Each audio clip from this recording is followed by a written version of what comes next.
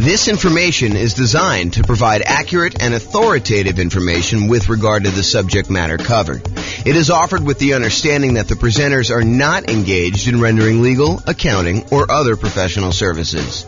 If legal advice or other expert advice is required, the services of a competent professional should be sought. Welcome to the Wichita Real Estate Investing and Real Estate Financial Planning Podcast. Learn all about investing in real estate in Wichita, Kansas, with a combination of real estate financial planning and modeling with numbers specific to Wichita, plus syndicated, more generalized recordings of live and pre-recorded real estate investing classes, not all of them specific to Wichita. Be sure to stay tuned after the podcast for a message from our sponsors. Well, good morning and welcome, everyone. I am James Orr, and today we have a really crazy, cool class. This is the class where we talk about the classic discussion, the classic question of, is it better to put 20% down or to put 25% down when buying rental properties? Should I put 20% down? Should I put 25% down? Hey, I know that if I do 25% down, it's going to take me longer to save up that amount of down payment. So I'm going to be a little bit slower acquiring properties. But, putting 25% down, I do get a little bit of a bump to my interest rate. I do get a little bit better interest rate, and I'm borrowing less. So my overall cash flow will be better. But, does that really matter? How much does it matter? Is it going to be better for me to do 20% or 25%? That's what we're going to discuss in today's class. So let's jump right in. So what I did is, this is part of a new series I'm doing where I kind of compare these classic questions, these classic dilemmas of, should I do this or should I do that? The one we've done before this was, should I put 5% down as a nomad, buy a property, move in, live there for a year, and then convert it to a rental, put much less down, or should I forego that model and actually put 20% down? I think it's what I did the last class. And so we're going to go through a whole series of these of, should I do this or should I do that? And how much better is it? How much worse is it? Is it universally better? Is it better in all of the different cities that we model? Or is it only better in some cities? And is it just marginally better? Or is it like ridiculously better that you would be dumb to do the other strategy? So we're going to go over all that. So what I've basically been doing is this. I wrote this real estate financial planner software, and it allows me to go and do these financial modeling where we can go ahead and say, you could basically set up a program to run an investment strategy. So for example, we can set up a program that says, hey, this is how much money I make. This is how much I'm saving. This is how much I would need to be considered financially independent. This is what properties look like in my marketplace, and they kind of go up in value over time, and interest rates may change or may not change. There's all sorts of variables you put in there, but we're saving this amount of money. Buy a property every time I save up a certain amount for down payment, plus some reserves, plus some closing costs. And then as soon as I get enough to buy the next property, go ahead and buy that. And let me know when I reach financial independence, and let me know what my net worth is. And let me know all these different measures of risk so I can find out if a strategy is riskier than not. So I went and I do this. I can create these kind of models for any given set of assumptions. And so what I did is I created a list of 300 U.S. cities, the most populous 300 U.S. cities, and I put in their kind of like median home price and kind of rent for what you'd get on that type of property, and their tax rate and their kind of like their insurance rate, and so all these different assumptions about all these different cities. And I also set up so that it says, hey, if you're working in a city that has a higher cost of living, you probably earn a little bit more, which also means that you need to replace a little bit higher income in order to be considered financially independent. So even though you may make more in a certain city, you actually have to overcome that as a hurdle to be considered financially independent in that city as well. And so I did these models in 300 cities for somebody who is buying 20% down rentals and someone who's buying 25% down rentals. And so now we can kind of compare the aggregate data of all these and see universally or certain markets if it's better to put 20% down or 25% down. So that's what we're doing here. So this is what we're comparing. In both scenarios, whether you put 20% down or 25% down, I've assumed in this particular set of assumptions that you are not buying an owner-occupant property first. You are starting as a renter and you are remaining as a renter yourself for the entire duration. There is a class coming where I go and I show you what happens if you buy an owner-occupant property first, because there's some super interesting things that happen when you do buy an owner-occupant property first. For example, you eventually pay off that property, and the kind of thresholds you need in order to be considered financially independent drops, because you no longer need to have that much money in order to support a mortgage on the property you're living in. So how much you need in order to be considered financially independent could go down. If you needed $10,000 a month to be financially independent to support a $2,000 a month mortgage or $3,000 a month mortgage, and if that mortgage gets paid off and you no longer have the principal and interest part of that payment, you may have taxes and insurance and all that other stuff, but the principal and interest part of it drops by $2,000. Well, you don't need $10,000 a month to be living on anymore. You really only need like $8,000 or $7,000, depending if it was a $2,000 a month mortgage or a $3,000 a month mortgage. And so it becomes interesting because at some point, when you buy a house to live in, if it gets paid off, that your actual kind of like target in order to be financially independent drops. But we're not talking about that today. Little kind of teaser for another class. In this class, we are talking about analyzing whether you put 20% down or 25% down, and you are remaining a renter the entire time. So your rent just keeps going up with inflation, just like the rents on the properties you're buying as an investor, okay? And then you're remaining this renter the whole time, but you buy rental property when you've saved enough for your down payment, plus your closing costs, plus 6 months of reserves for your personal expenses, and 6 months of reserves on all of the properties that you own up to that point, including the one you're buying. And additionally, you need to qualify for that loan based on a 45% debt to income ratio. So if you're buying properties that have negative cash flow, then that could hurt you moving forward of trying to qualify for the next property. You need to wait for the rent to kind of creep up enough for you to actually get a good debt to income ratio where buying the next property is acceptable, which is the reality, right? I mean, if you're buying negative cash flow properties and you go to the lender and you say, I want to get a loan, they'll be like, hey, you don't qualify. Your debt to income ratio is out of whack. So we do take that into account when we do our modeling. And it does come into play when we have some of these markets where cash flow is really, really hard. And I'll also point out, kind of jump to head to a slide I'm going to talk about in a little bit, we are not optimizing for cash flow. You'll notice throughout the classes I've been teaching recently, we've been really focused on all the different ways, the 88 different strategies that we have for improving cash flow on properties. Because right now in our marketplace, prices are up, interest rates are up a lot, and rents are lagging. So cash flow on properties is really hard in a lot of markets.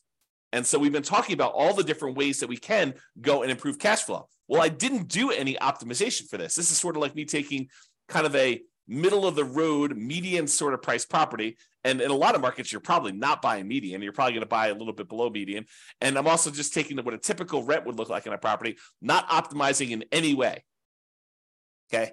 So with that being said, you buy the property when you have the down payment plus closing costs, plus 6 months of reserves for personal expenses and 6 months of reserves for all the rental properties you bought up to that point. And you can qualify for the loan based on a 45% DTI, debt to income ratio. And we're going to buy up to 10 properties in total. So you'll have up to 10 rentals. Sometimes you don't get there. You don't quite buy 10, right? Most of the time you get very close. But then you're not buying an owner-occupant property living at all. With the 20% down one, you save up until you can buy 20% down, non-owner occupant properties, and then you put a renter in the property immediately, and you repeat that until you have your 10 rental properties total, based on your qualifications and your ability to save for your down payment based on that. For 25% down, same thing. You save it up until you buy 25% down, non-owner occupant properties, you put a renter in the property, and you repeat that until you have 10 rental properties with that one.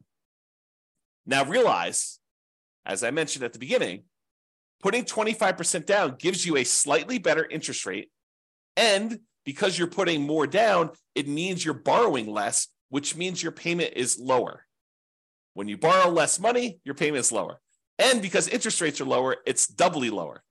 Not exactly 2x, but it's lower for two reasons. It's lower because your interest rate is lower, and it's lower because you're borrowing less. Okay.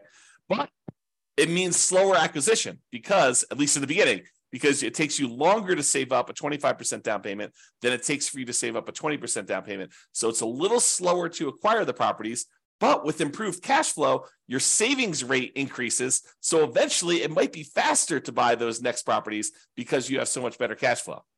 Super interesting. This is like the challenge, right? Like, what's going to be better when you do this? if you want to actually dive into my analysis, I put the URL here on the screen. I will try to remember to put it in the show notes for publishing this to the podcast and wherever else I publish this. But you can go click on this and actually see the most up-to-date results. Speaking of up-to-date results, I'll kind of like preview a little bit later in the presentation, but when I go and I do my analysis, I am not an expert on 300 US markets, right? I'm using kind of like the median price and what rents are based on, looking up rents online, doing rent comps essentially, and trying to determine what rents would be. But I don't know your market. You know your market, and you can go look at my numbers. My assumptions are all published. You can go look at my assumptions and say, James, you're a little bit crazy. I mean, you should probably use a little bit better number for this. Go ahead and reach out to me. Send me an email. Tell me, look, we should be using these numbers for this. And to be clear, I don't want like your once in a lifetime or once in a decade amazing deals that you're able to find after searching for 3 years with 20 years experience. What I want is what a typical real estate investor, what an everyday real estate investor in your market could go and achieve, right? I don't want to have this exceptionally amazing type of deal that we run the numbers where your city always looks amazing because we picked this exceptional, unusual, really hard to find, amazing deal. We want to do more reasonable assumptions for doing the comparisons. Now, if you want to go and do your own modeling with your particular stuff, you go do that. That's up to you. Okay. But for as far as like doing the comparisons, please do reach out to me. I'm open to having you come and say, hey, James, your numbers are a little bit off here, maybe, and be nice. Please be nice. Don't go, James, you're absolutely wrong. You suck. Don't do that. Oh, man. Be nice about it. Okay. So go ahead and reach out and you could do that. And then if the reason why I gave you the link, though, is if we change the numbers and I change them in the database and I rerun everything, then all the numbers will change. And it'll change it for all of the analysis we do, not just this one, 20% to 25%. We'll rerun all of them and do all the comparisons. I've got 30 different comparisons so far, and I'm on my way to 100 plus. I have a whole bunch laid out. It's just a matter of time of getting in there and doing the analysis. Okay, but I digress. Okay, here we go. So how do we determine if somebody is financially independent? When we're doing this modeling, how do you say, hey, this person achieved financial independence at this month? Well, financial independence is really made up of 5 income sources, and the 5 income sources need to surpass whatever their target monthly income in retirement is, which I've set to be whatever they were making from their job. So I said, look, if you get to make a little bit more because your market's a little bit more expensive, that just means that we need to replace that little bit more amount in order for you to be considered financially independent in your marketplace. So here are the 5 different sources of income that count as to whether somebody is financially independent. Number 1 is net positive cash flow from rental properties.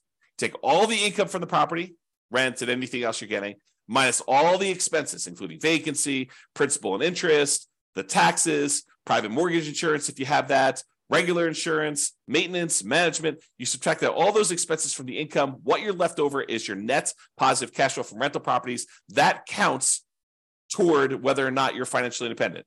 If you have enough rental property income net after all these expenses on your properties, if that is net positive over what you were making from your job, you're considered financially independent. We have you stop working and you just continue living based on that. Okay, that's how we do in the modeling.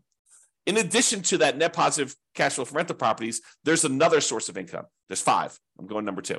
So you can take any money you have left over that is invested in stocks or bonds or loans as a lender, if you're making hard money loans or whatever it is, times whatever your yearly safe withdrawal rate. If you've heard of the kind of Trinity study or the 4% rule, we're basically taking any money you have invested outside of your rental properties times whatever your safe withdrawal rate, which we're going to assume to be 4% for all of these. And that gives you a number as well. So if you've bought your 10 rentals and now your money is sort of accumulating in your account and you get to $1 million, you'd have about $40,000 per year contributing to you being financially independent. Just using like an example. We do the actual math. It doesn't have to get to $1 million.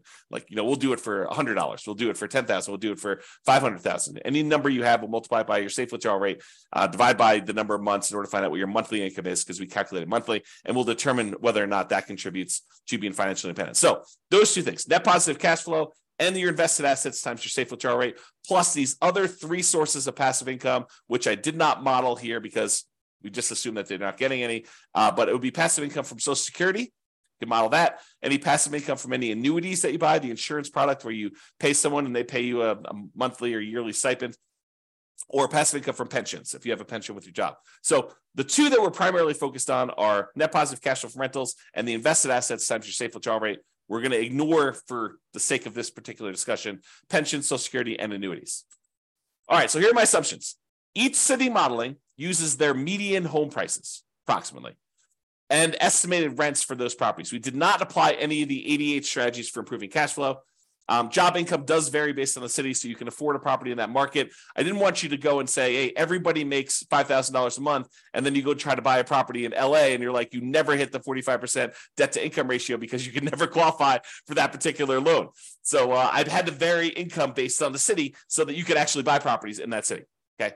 But we do consider that if you need to make a higher income in order to qualify for properties there, that you also need to overcome that income to be financially independent. So it sort of offsets in a weird sort of way. We start with just enough down payment to buy a 5% down owner-occupant property with closing costs. So we assume you start with 7% of the price of properties in your marketplace, which also changes depending on what market you are. This is true even though you're not buying an owner-occupant property, because we're going to do some comparisons later where you do buy one, and I wanted those to be starting at the same ground, like starting at the same level, where instead of, if you start today and say, look, you make $0, which I'll probably do as definitely an example, where you're starting from nothing and all you have is a savings rate, and maybe I start with different savings rate, I'm digressing. Okay. But basically here I'm saying, look, you're doing it so that you have a certain amount that you could buy an owner occupant at the start, because eventually I'm going to compare you doing owner occupant ones and see how much of a difference that makes. And I wanted them to be as close to apples as we possibly could. I also set a $10,000 minimum. So if you happen to be a market where 7% of the price of your properties it works out to be less than $10,000, I do bump it up to $10,000. I don't even know if we ever hit that. What would need to be the property value in order for it to be less than $10,000? It had to be pretty low. It had to be like sub 150.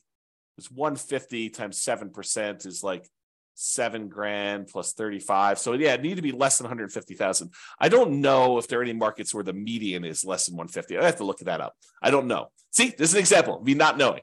There you go. Case in point. All right. So interest rates.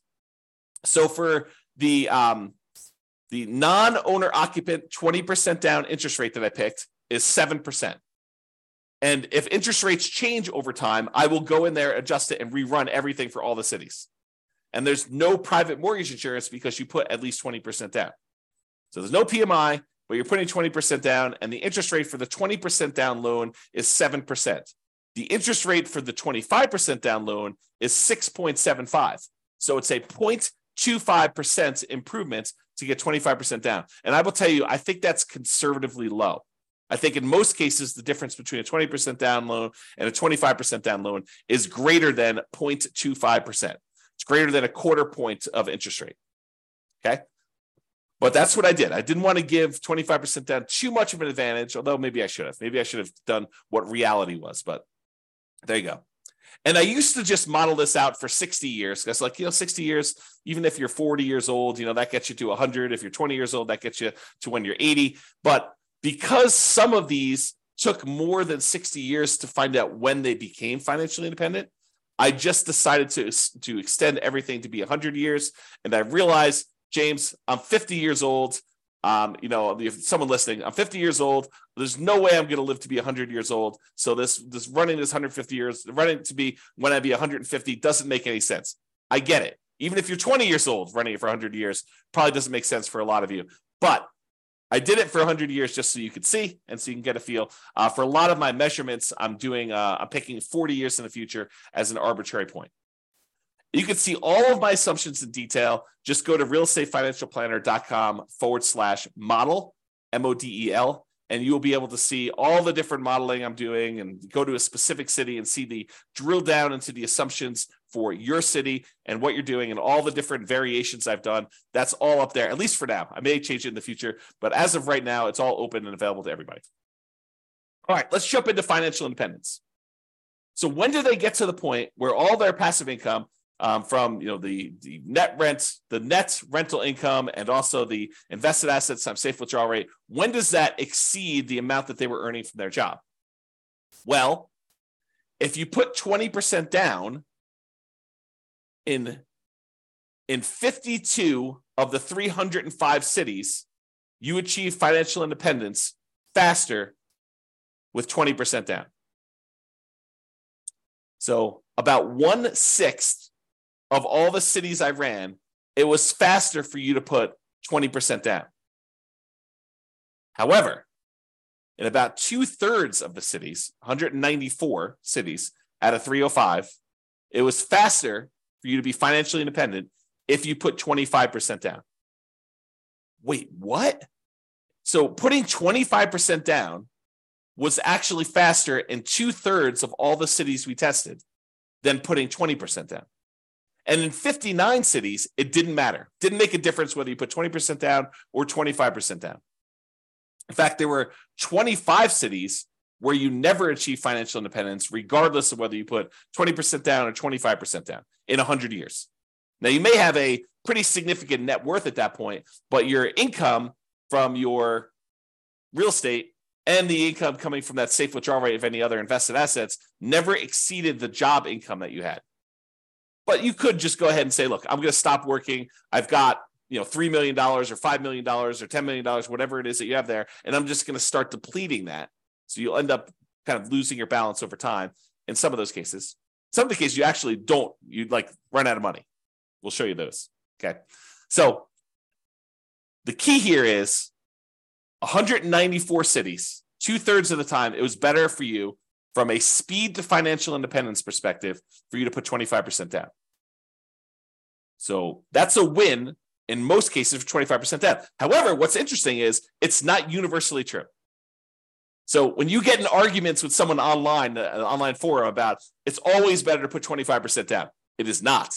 Or if you get in an argument with them, hey, it's always better to put 20% down. No, it is not always better. Sometimes it's better, sometimes it's not. And you got to go look at your city to find out what the deal is there. Okay?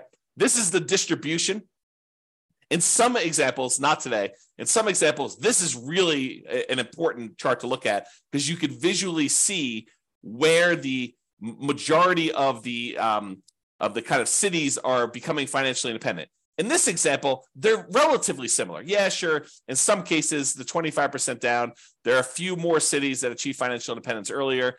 Yeah, that's happening here. But in some cases, it's faster to do 20%, faster to do 20% here, but you can kind of see that they're really relatively similar in shape.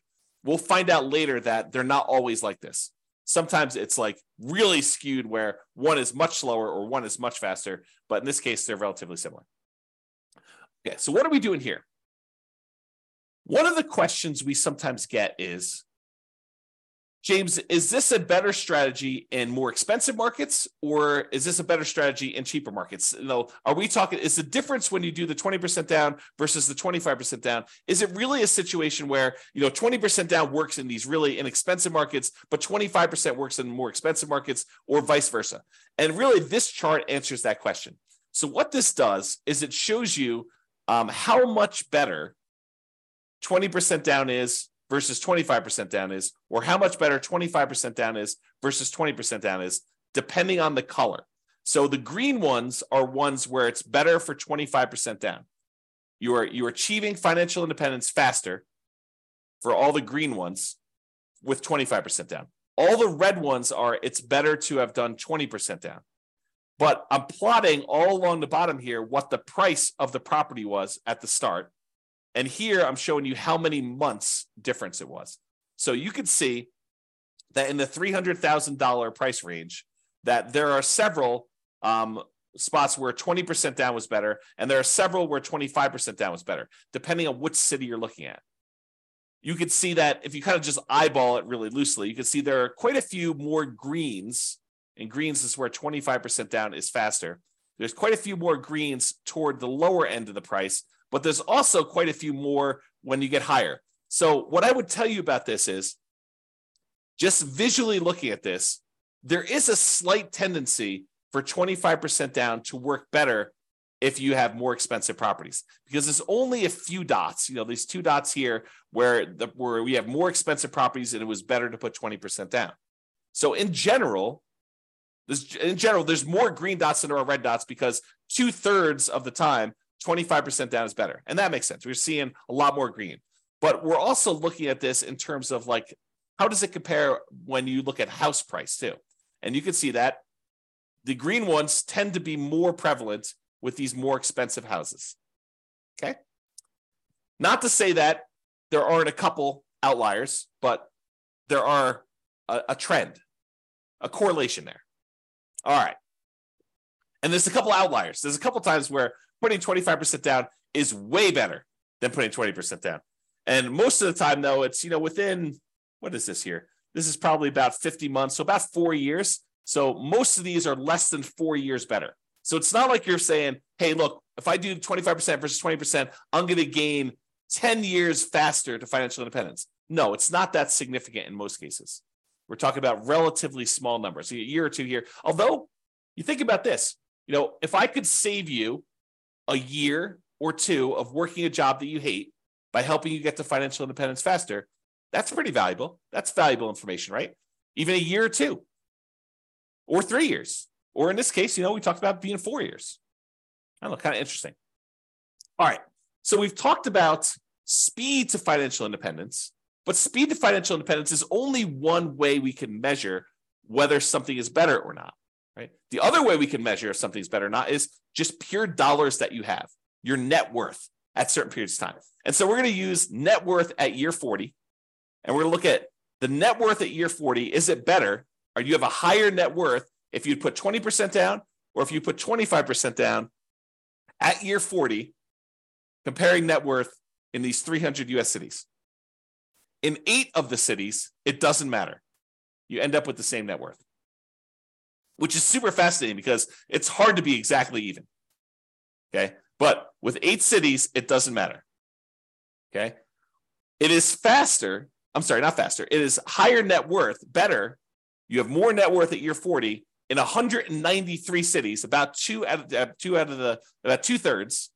if you put 25% down.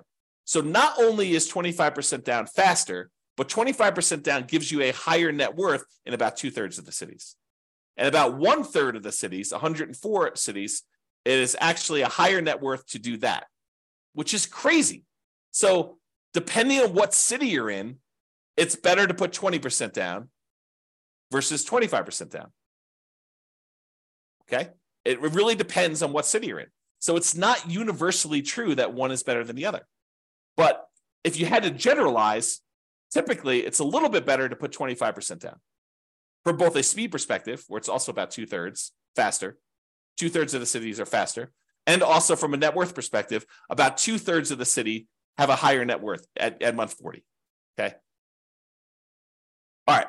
Same thing we did before. We talked about the difference in speed. Now we're doing the difference in net worth graphed against how high the property prices are. So are the more expensive properties performing better in terms of net worth than the less expensive properties? And so in this case, the red is 25% down is better. So in this case, the reds are appearing more frequently at the higher end prices. And so it is slightly better to put 25% down on these higher priced properties than it is to put 20% down in terms of net worth. Okay. Now down here, I wouldn't say one is better than the other because there's a bunch of each, but up here, it looks like there's only reds, which is, it's better from a net worth perspective to have 25% down as you get more expensive in your properties. And that sort of makes sense, right? A lot of the more expensive properties, they tend to have not as good cash flow. They're very expensive and the rents are a little bit lower. And because of that negative cash flow, it's better if you put more down because it means you have less negative cash flow or slightly positive cash flow, depending on what the exact situation is in that city. And so this sort of makes sense to me that if you put more down, you're likely to do a little bit better in those markets in terms of net worth. All right. All right. Ran out of money. This tends to be in expensive markets, which I'll show you here in a second. And we did not apply any of the 88 strategies to improve cash flow. But in some of these markets, you end up having so much negative cash flow that you end up running out of money. You're buying properties that are alligators and they're taking you down. And so we could fix this if we were to go in there and manually say, okay, look, we're not going to buy this property unless it has these characteristics. I'll buy slightly better properties. I'll improve my cash flow in all these different ways. I'll save up more down payment. I'll save up more in reserves. And we can overcome this. but realize that with the modeling we did, there were 11 cities that ran out of money out of 305. 11 out of 305. In 294 cities, it didn't matter. None of those ran out of money, but in 11 of the 305, you did run out of money. Even with 6 months of personal reserves, 6 months of reserves for the property on all properties before you buy the next one. Okay. So there are things we could do to avoid that. We talk about those in other classes. So as far as which ones run out of money, it tends to be the more expensive properties. The overwhelming of things under $1 million. In fact, I can't see any under $1 million where it ran out of money. This really started applying when she got to about 1.25 million or so, and then all the way up to the really, really expensive properties where you have there. So if you happen to be in a really, really expensive market, we need to really pay attention to your cash flow, really need to improve that to optimize for that and take into account the negative cash flow you're going to have on those. Pick strategies that overcome that limitation. Okay? All right, so let's do a summary here. I've got two different versions of this slide. In one version of the slide, I'm taking the average. So I say, take the net worth at year 40 and take the average of all of the net worths of all 305 cities. So add them all up, divide by the number that I've got, and that gives you an average. But in other ones, another slide, I'm doing the median. So I'm taking all the net worths, I'm stacking them from lowest to highest, and I'm looking for the middle most net worth. That's what median is. Okay, versus average, where you add up all of them and then you divide by the number that you've got, and you've got an average. So I'm going to first start with median, and then I'll go to the averages, and we'll do the median a little slower, and averages we'll kind of summarize very quickly. All right, so median. At 40 years, the median net worth, when you put 25% down, is about $7.3 million. Of all the cities, that's the middlemost number. But if you put only 20% down, the median net worth is only about $6.9 million and change. So it's a difference of about $330,000, or a difference of about 4.7%.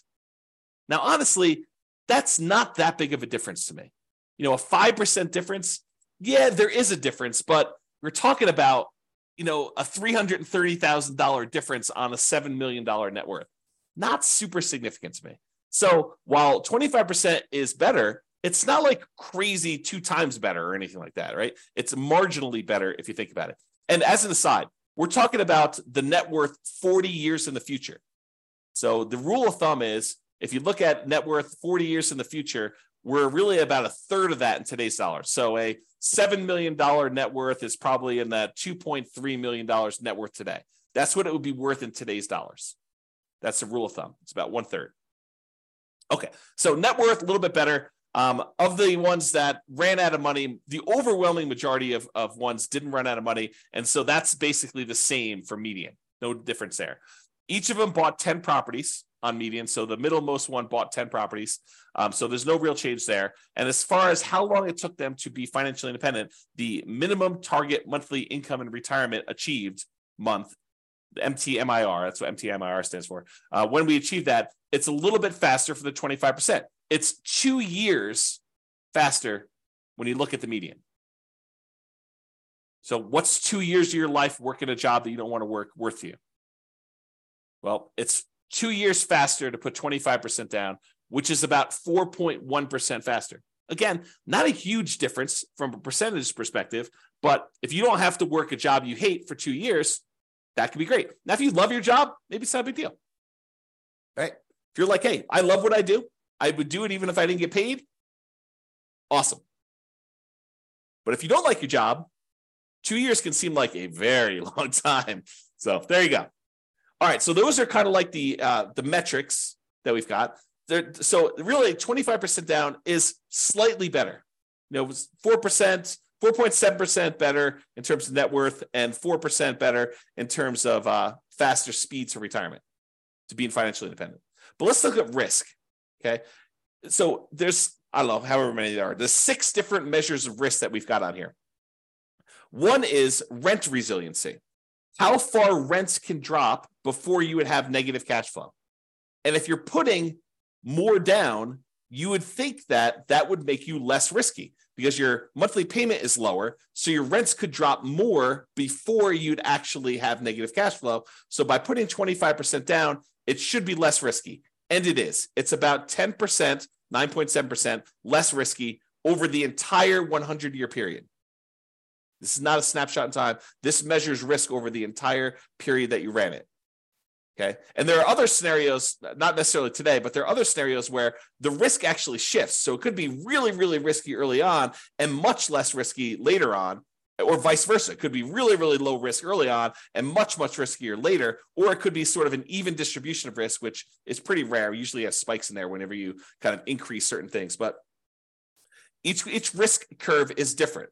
And it's interesting to summarize them, but it's more important sometimes to actually drill down and see what's going on an individual city basis. Okay, so we talked about rent resiliency, how far rents can drop before you'd have negative cash flow. What about price resiliency? How far prices can decline before you have negative equity? In other words, how much equity cushion do you have in your properties? And if you put more down, if you put 25% down, you would expect it to be less risky, which is true. So we have a 70% price resiliency on average for the 25% down versus 68 for the 20% down, or about a 2.9% difference. Again, that's not that big of a difference to me. That's almost the same, right? But 25% down is slightly less risky. What about debt to income? You know what? Your lender calculates a debt to income calculation to figure out what your debt to income ratio is before they give you a loan to buy a property. Well, we measure this every single month on all the properties that you currently own so that we can see what your debt to income ratio is on a 100-year term. And it turns out your debt to income ratio is better. It's lower for putting 25% down. You put more down, you have lower monthly payments for the amount of money you've got coming in, which is pretty much the same as you're buying the same properties. So your lower debt to income ratio means it's less risky for you to put 25% down. It's about 15% better for you to put 25% down. That's starting to become significant for me. That's an improvement. It's less risky from a debt to income perspective to put 25% down. What about if we took your debt load, how much debt you had in total, add up all the mortgages you have in this case, and we divide that through by what your total net worth is? We wanted to find out what the ratio of all the debt you're carrying is to your net worth. If I told you I have $5 million in debt, does that scare you? $5 million in debt. I owe $5 million. Does that scare you? Well, if I make, $50,000 a year and I have $5 million in debt, that probably would scare a lot of people. If I make $5 million a year and I have $5 million in debt, that probably would scare you less. If I make $100 million a year and I have $5 million in debt, that probably wouldn't scare you as much. Similarly, if I tell you I have $5 million in debt and my net worth is zero because I have no other assets, that might scare you. If I tell you I have $5 million in debt and I have a $5 million net worth, really, that's much lower. That's much more conservative. What if I told you I had a $100 million net worth and I have $5 million in debt? You'd be like, that's fine. You could go ahead and take some of your assets and pay that off really easily. And so we want to look at your debt compared to what your net worth is to see what that ratio is. When you put 25% down, that ratio is improved. It's better. And so it's lower. You have a 32% debt to net worth ratio, which is about 8.6 better than the 35% you have when you put 20% down. So it's less risky to put 25% down. What about your debt to your liquid net worth, or what we call debt to account balance? Sure, your net worth consists of the equity you have in your properties, plus any money you have invested somewhere in stocks or bonds or savings or whatever it is there. But what if we say, let's ignore equity, because equity is really hard to get at sometimes. So let's just look at what your debt is compared to your liquid net worth, how liquid you are compared to that debt. Well, we can measure that, debt to account balance, and it turns out that oddly enough, 20% down is slightly better there. 20% down is slightly less risky, and it's about 12% better. That's interesting, right? And then how many months of reserves do we have on average? Ideally, we want to have at least 6 months of reserves, but wouldn't it be better to say I have 12 months of reserves somewhere? Wouldn't it be better to say I have 24 months, I have 2 years worth of reserves, where I have enough reserves where if I didn't get rent for 2 years, I would be fine? Sure. I think that's more conservative. Well, the average number of months of reserves in these models is 676, which tends to be skewed by the really, really high numbers you have much later on in the modeling. And early on, you barely had that 6 months because that's the criteria for buying properties for a lot of cities. Okay. But it's about 8.7% better putting 25% down when we look at that measure of risk. So to summarize, all the green areas here are ones where 25% down is better. So it's better in net worth. It's better in faster speed to financial independence. It's better in at least 5 of the 6 measures of risk. And with some of these, they're relatively small differences. And some of these, they're starting to become a little bit more significant in terms of what percentage difference they are between putting 20% down. Okay. So that's all the medians, looking at the middlemost one for doing that. Okay. What about average? Well, with average, it's even more extreme. Not necessarily in a percentage, although in some cases it is, but with this, it's better to put 25% down universally when we look at the average for all the different cities. Okay. It's 0.7% better from a net worth perspective to put 25% down. It's 2.2% better from a speed to financial independence perspective to put 25% down. And then, it's much better for you to put, in the 10% range plus for several of these measures of risk when you're considering putting 25 or 20% down. So in general, it seems like 25% down is a little bit better. Not like all better. And it really matters which city you're in, honestly. Okay. Now remember, I've said this a couple times, you could apply the 88 strategies we have to improve cash flow to improve on these numbers. These are sort of like middle of the road numbers. We're basically using the median price property in the market and the rent we might be able to get on that property in that market. You could choose a better property and you probably would do better. And I do model some of these improvements. Like there are examples where I model and say, what if you could buy a property and get a 5% better price or 10% better rents or 10% better price, or you get slightly better interest rates, or you buy down the interest rate. Like I'll do all these different models and I'll compare them so that you can see what impact that has. Okay. Now, again, this is my call to action for you. If you're an expert at your local market, I am not an expert at your local market. And if you want to help me improve my numbers for the local market, reach out via email and I can update the numbers in our database to rerun all the scenarios to your market, and we can improve this so that everybody gets the benefit of being able to see how this compares. Now, I'm not trying to show best case that only a small number of real estate investors could expect to achieve. I really want to use numbers that any real estate investor in your market could expect to achieve. Okay? All right. Now, something interesting that comes up to some people here, and kudos for you, a little plus for you if this applied to you.